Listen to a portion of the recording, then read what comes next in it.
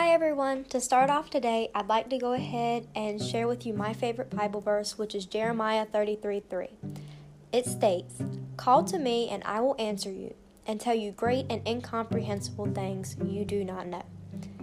This Bible verse is my favorite because one day when I was sitting there praying to God, asking Him to give me an answer on a prayer that I had been praying recently, this is the Bible verse that He showed to me.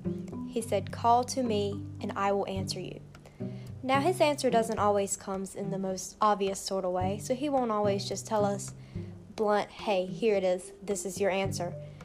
He will give it to us inside of us to where we have to search for the answer, and He will send it in other meaningful ways, such as a person walking by us on the street. They'll tell us what we wanted to know, and He works through people to answer prayers. So He will tell you great and incomprehensible things that you do not know. We can't pretend to know it all, and we never will. There's still so many unanswered questions, but the main thing that I'm getting from this passage is that if you ask Him, He will answer you if that is in His plan for you. And if you don't get the answer that you wanted, then don't be afraid, because He has a plan and He loves you. You need to have faith in His plan, and then you will be set.